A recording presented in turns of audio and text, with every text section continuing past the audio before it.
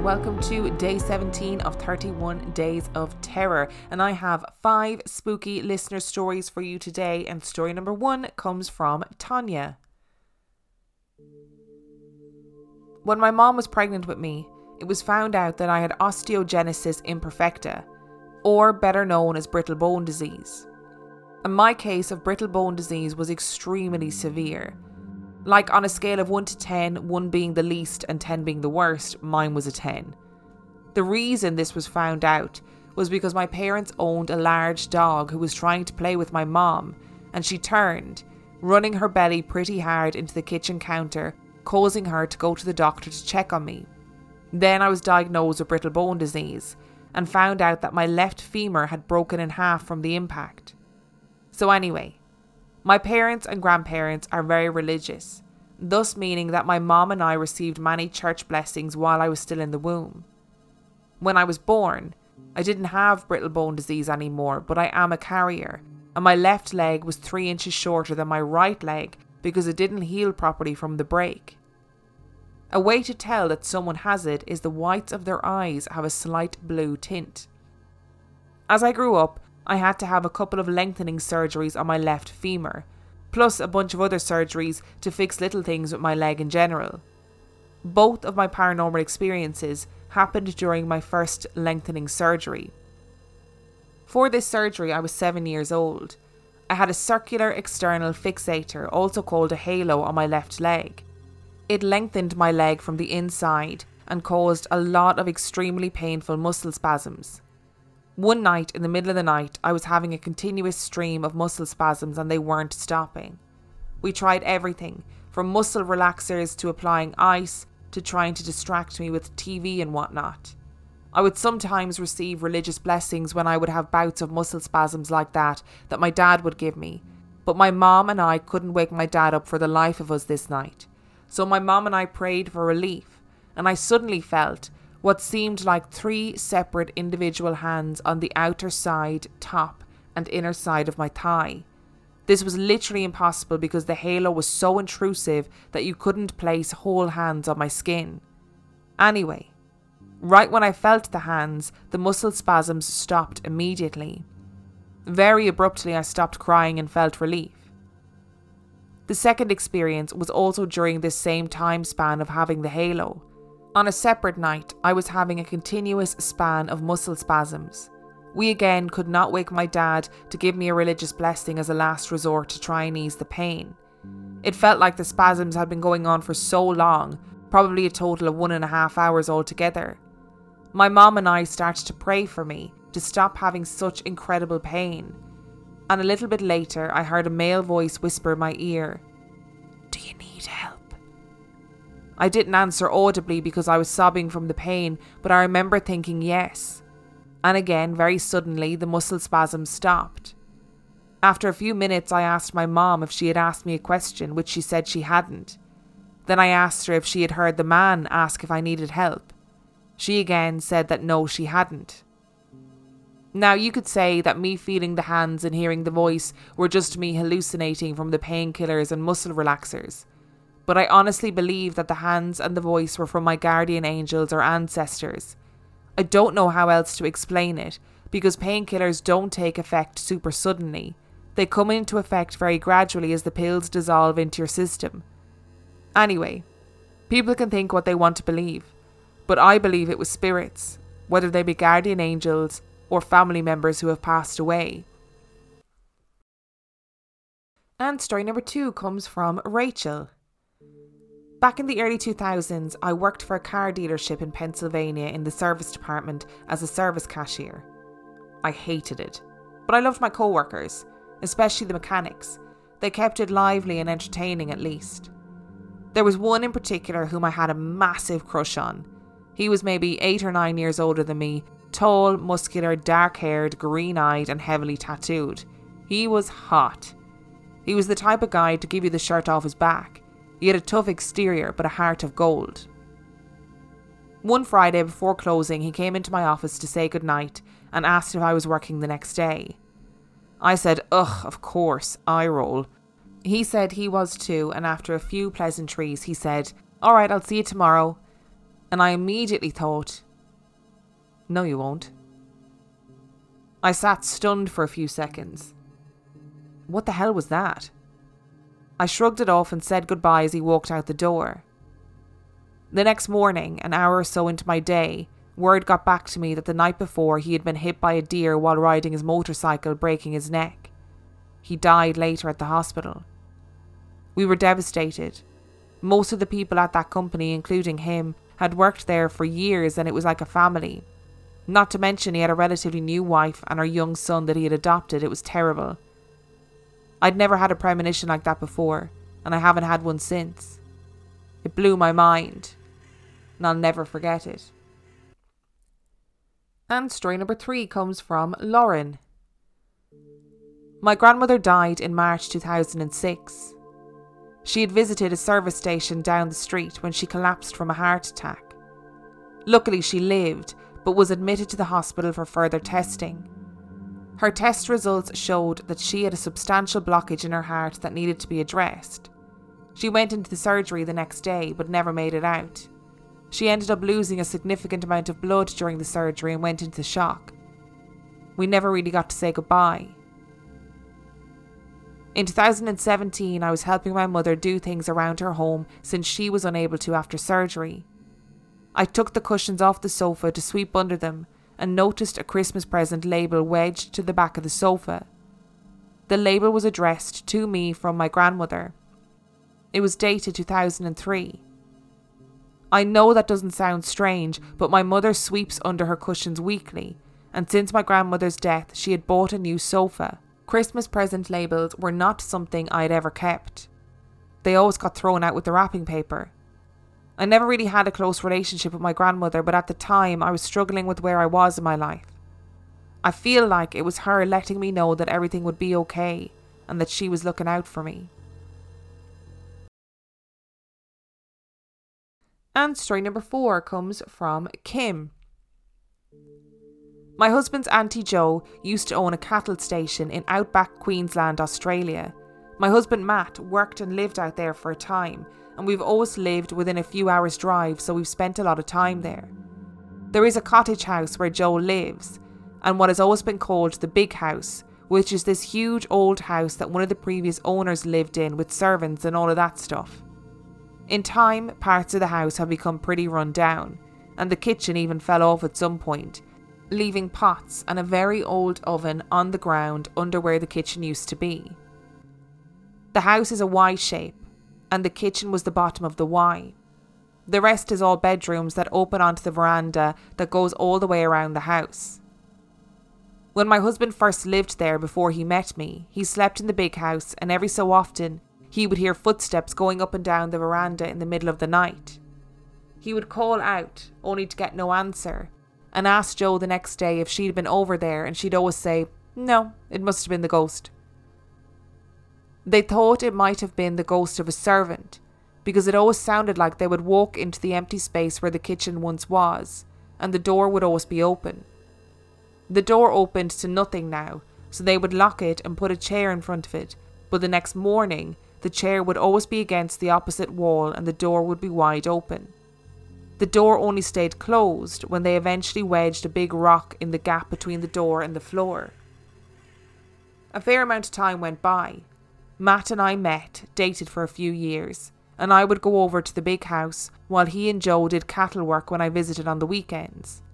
But I never saw, heard or felt anything weird, just talked to the old ginger cat that always hung around in the house. One time, Matt's brother Sam came to visit, and they both stayed in the big house one weekend. It was the middle of the night and Sam felt someone poking his leg. He opened his eyes and saw a figure standing by his bed. "Okay, Matt, you got me," he said. But the figure just walked out the door and down the veranda. He got out of bed and went to look and watched the figure walk down the veranda and disappear into the darkness, not making a single sound on what usually was a very creaky old wooden floor. He asked Matt the next morning, and he swore it hadn't been him. A few months later, Matt and I slept on the veranda of the big house in a swag because we had our dogs there, so they could just sleep next to us. I was scared because of the poking story, so I just lingered on the edge of sleep. Sometime in the night, I felt a slap on my forehead. I woke up thinking it was a ghost, only to see Matt's arm returning to his side, and I laughed and slept better after that. And story number 5 comes from Colby. First, I would like to preface this story by telling you that I'm a 5'9", sometimes manly guy at a weight that is average for that height. However, none of this has anything to do with this story, as I was a lanky nerd when this happened. All jokes aside though, this was something that really messed with my head, and as much as I wish as I had a real explanation for this, I really have nothing other than a theory. Hopefully, after everything you've heard and read, you can shed some light on this for me. When I was 18, I was doing terribly in school. I was going out on the weekends and partying, and my parents finally had enough of my behaviour and kicked me out of the house. I can't really fault them for that. After all, I was a bit of an ass. But reaching out to some friends, I found a place to stay with a buddy, his girlfriend, and their young kid. We ended up working out a payment agreement, and I ended up taking the kid's room. It was a little larger than he needed, I guess, and he got moved into a smaller room. But he was fine with that and everybody seemed happy. But that was pretty short-lived for me. A few nights later, I was lying in bed catching up on my Lovecraft, when from the corner of my eye, I caught the bedroom door gently begin to open. Now, I'm not going to lie, I nearly shrieked at first, but then I started to realise that I probably just hadn't shut the door all the way. So feeling a bit foolish, I got up, fully closed the door, and then went back to my book. But a while later, the same thing happened again. So I automatically think someone's screwing with me, and I get up and look out into the hallway. And of course, it's completely dark, and no one is there. I like to consider myself logical, and I think, well, they do have floor vents for the air conditioner, so clearly a breeze must be catching the door and it's not latching right. But either way, that night, it doesn't happen again. But unfortunately, the next night it does. Only twice again. Then the following night, the same thing. It's only after a few nights, however, that I finally realise that it's actually starting to open more aggressively. It's not slamming into anything, but it's opening a little more quickly. Just a faster pace. And then stopping midway. So yes, I was a little freaked out at this point. The next day, I finally caved to my friend and tell him what's going on with the door. He checked everything and it looked fine, and he mentioned that he too thought it was the vents, but we agreed on putting in a new doorknob with a lock on it. And what do you know? There's no problems that night, so problem fixed, right? I wish. The next night I was lying in bed, and I swear to all that is holy and unholy, I heard that doorknob try to open. I stared at it for a while, peeping out from my covers, until I finally got the courage to spring to the door and fling it open. And before me was nothing but a dark hallway. No sounds of anyone moving, just the sound of air being pushed through vents. That night, as you can imagine, it took a lot of willpower to fall asleep. And the next night it happened again. And I think deep down I knew it would. But what frightened me the most at the time was I never saw anything in the hallway when I looked. The third night, however, something unexpected happened. This time, I actually heard footsteps coming down the hall to the door. Then I heard the handle. I knew no one was there. I've played this game. I hate this game. I really hate this game. And I'm scared out of my mind. But the same thing happens for another couple of nights. Then one night, after they were out visiting family, I heard them come home. I heard the door shut. I heard what sounded like boots being taken off and thrown on the floor. I heard their keys being tossed on the table, and then I heard them stomp down the hallway towards my room. I opened the door to greet them. But lo and behold, there was nobody there. So there I am, standing in the dark hallway looking dumbfounded. And believe me when I say I booked it to the other end of the house to their bedroom and looked inside. And sure enough, there's no one there. I was all alone. and I was thoroughly freaked out. My friend's girlfriend was home the next day, and I finally asked her if we could talk. I explained to her that I know this was going to sound crazy, but weird stuff had been going on. So we talked about it over a cup of coffee, and she was totally freaked out and told me something that added to all the weirdness. Her son had an imaginary friend, and since I moved in, he hadn't seen him. I was thoroughly creeped out by this, but she started telling me about him. He wasn't a child, he was a grown man that worked in construction, and he liked to play with him and his cars, and her kid had been really upset lately that he went away. And worst yet, his name was Funner. Really? Funner? So after I spent some time making fun of the thing's name and its lack of respect for proper English, we both concluded that whatever I think might be happening isn't very fun. But she had no idea what to do, and I had no idea what to do. I just needed a little time to think of something. And unfortunately that night he came back. I got the pleasure of hearing him storming down the hallway to my bedroom so he could mess with the doorknob a couple of times, leave for the night, perhaps go to his imaginary construction job, and then come back the next day. And I really felt like I couldn't take it much longer. I was consistently hiding under my sheets, I was getting awful sleep which was affecting my job, and I was constantly grumpy. So this was where I finally hatched a plan. And this, depending on your views, is where I might be considered to be a bit of an asshole. Before I went to bed that night, after the house was quiet and everyone else had gone to sleep, before the occurrence happened, I snuck into the kids' room and opened the door. And I left it that way and snuck back to mine. And then I went to sleep.